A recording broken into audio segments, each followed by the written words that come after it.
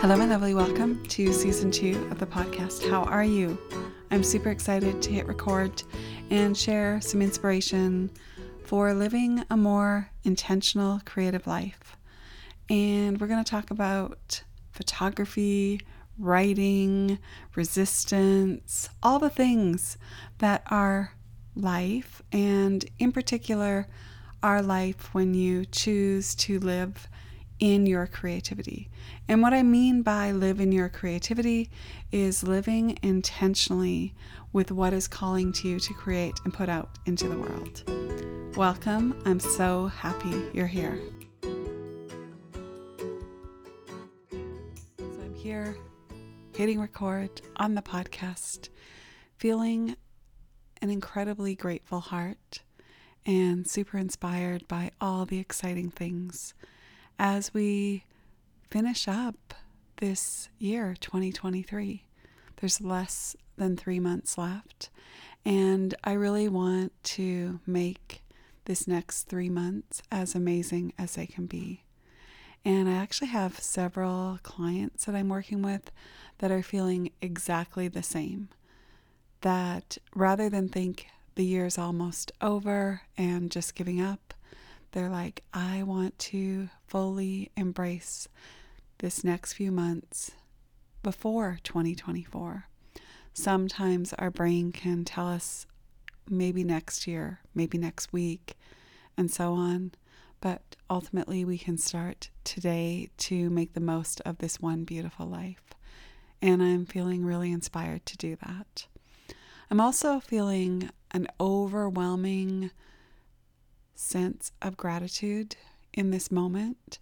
And I was thinking that sometimes when things aren't quite going our way, or they're really, really hard, or we're just in a mood, that sense of gratitude can seem a little far away. It's so far out of our reach based on the thinking that we're having in that moment. Now, of course, when life offers us hardship, challenges, loss, sadness, health issues, all of those very difficult things, it can be hard to feel grateful. But I do believe that there is always something that we can be grateful for. And when we make it intentional to find grateful or to find gratitude in our day, it can absolutely elevate our day. In fact, there are studies that show that people who live a grateful, purposeful, intentional life can live 10 years longer than if they did not. What is even happening? And I have a lot in this lifetime to do, so the more I can live in gratitude, it's just a win all around. So today I invite you to think about right where you are right now, 3 things that are going your way, 3 things that have gone well today, or 3 things that you're so very grateful for. And things can be people or things or circumstances, whatever it might be. Pause right now and consider those. If you are at your desk, grab a pen and write it down. If you're driving, simply think of these things and give thanks for these things. So let's live more in gratitude each day and live a beautiful, more abundant, more momentous life. So let's kind of do this together. So 3 things of gratitude. You can pause anytime in your day to think about this. You can journal in the morning. You can write it out in the evening. When we close our day with something good and open our day with something good, this is actually life-changing. In fact, I wrote this in my morning journaling because I heard it on a podcast. And basically the concept was, and I don't have my journal page open, But the concept was how we open and close our day, start and end our day, basically are what we are worshiping. So think about what maybe you and I close our day with. It involves a small screen and our thumb scrolling. Ultimately, if we're closing our day with that and opening our day with that, well, if that quote is right, whatever we start and end our day with is what we're worshiping in our life. We know intelligently that we do not want to be worshiping our smartphones. So it's something to consider. What if at the end of the day, that last 5, 10, 15, 30 minutes, you end it with something beautiful and good like gratitude and prayer and journaling, and start the day that way as well. Of course, this is nothing new. We hear it over and over again, but it's one thing to hear the thing and another to do it.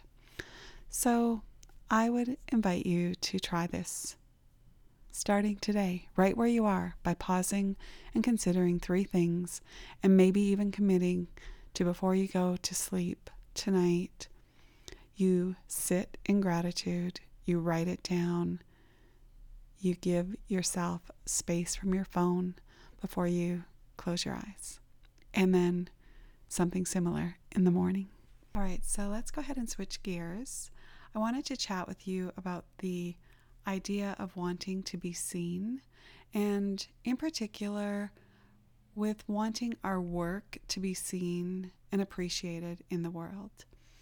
And this is coming from my major revelation since hosting the See the Sun Challenge, which was a photography challenge where we all went out and captured the light, either sunrise, sunset, or even a pocket of beautiful light in our homes. We captured that light and we shared it with one another. And what I realized from hosting that challenge is how much I missed a community of photographers that back and forth connected with one another. And also how that was something others were missing too. So from that challenge, I launched what is called the Photo Club. And it kind of snuck up on me, like I didn't see it coming. You might know that I make a lot of films these days, and I love making films, and that's been my focus. In fact, it's been like forever since I posted a photo up until in September on my Instagram feed, because I was posting all videos, all reels. So anyhow, the See the Sun Challenge made me realize that I also was missing the beauty of a still frame, one click of the shutter to capture a moment. And then I was also missing like a beautiful community to connect with, because just with how the very fast-paced social media world is, we've lost connection. I'm not saying it's not there, and I have some beautiful Instagram connections. I even wrote a post called I Love Instagram not that long ago. So I'm not saying it doesn't exist, but it is challenging, or more challenging, to kind of connect, because we're all scrolling and our thumbs are having trouble even double tapping to like. We scroll so quickly, let alone comment on someone's post. And I get it, we're busy. I'm guilty of not commenting or even double tapping. But when you are a part of a community, remember Flickr? Like, this is a long time ago, like forever ago. We would all post our photos on Flickr and we'd share our thoughts, and we joined all these groups. That was definitely community. And that community came over to Instagram, but slowly it's been struggling to continue. Okay, so the first thing I wanted to say is that need for community when you have this passion like photography. And when you can connect with people who get it, you can inspire and encourage one another, and it's a beautiful thing. So that's where the Photo Club came from. But I also realized as I was thinking about the Photo Club a few other things. And one is the desire and need to be seen, in particular for our work to be seen, and that is more challenging today. And during the See the Sun Challenge, people were actually commenting and liking each other's photos, both in the private space and on Instagram. And I think that was such a beautiful thing. I loved it. I love the idea of it. And I'm super excited about the photo club. But what I was thinking about the idea of not being seen or people not commenting is quietly in your mind over time, when no one is liking your work, it's possible, and this is my question for you, that you have been quiet quitting on your craft because of that. And you may not even say it out loud or think it out loud, or even in your head. It might be more subconscious. What can happen is we can kind of have a thought, eventually not say it out loud and just quiet quit. Maybe you've done this like me when you commit to an eating plan and you just kind of slowly quiet quit on it and you don't say it out loud.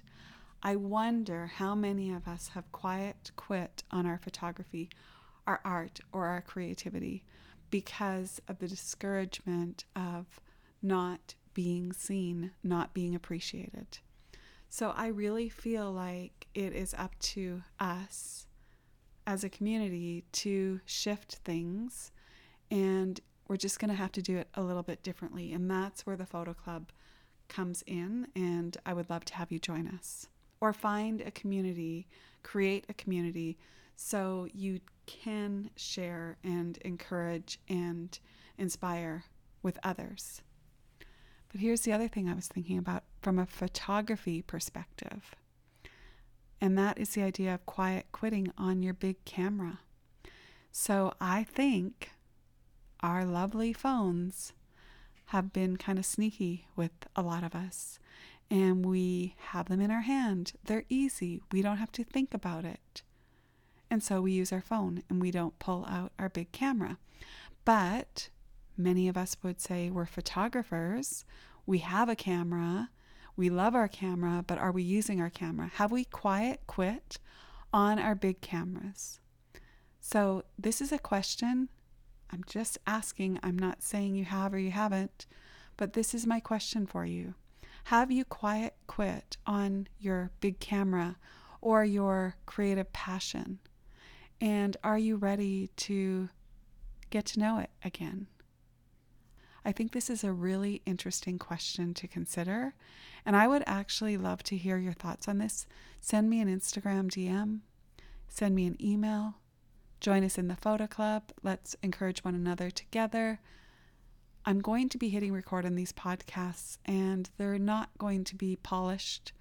I won't have an outline. I'm simply going to chat with you, thoughts that come up. They might be a mix. They might be one short thing.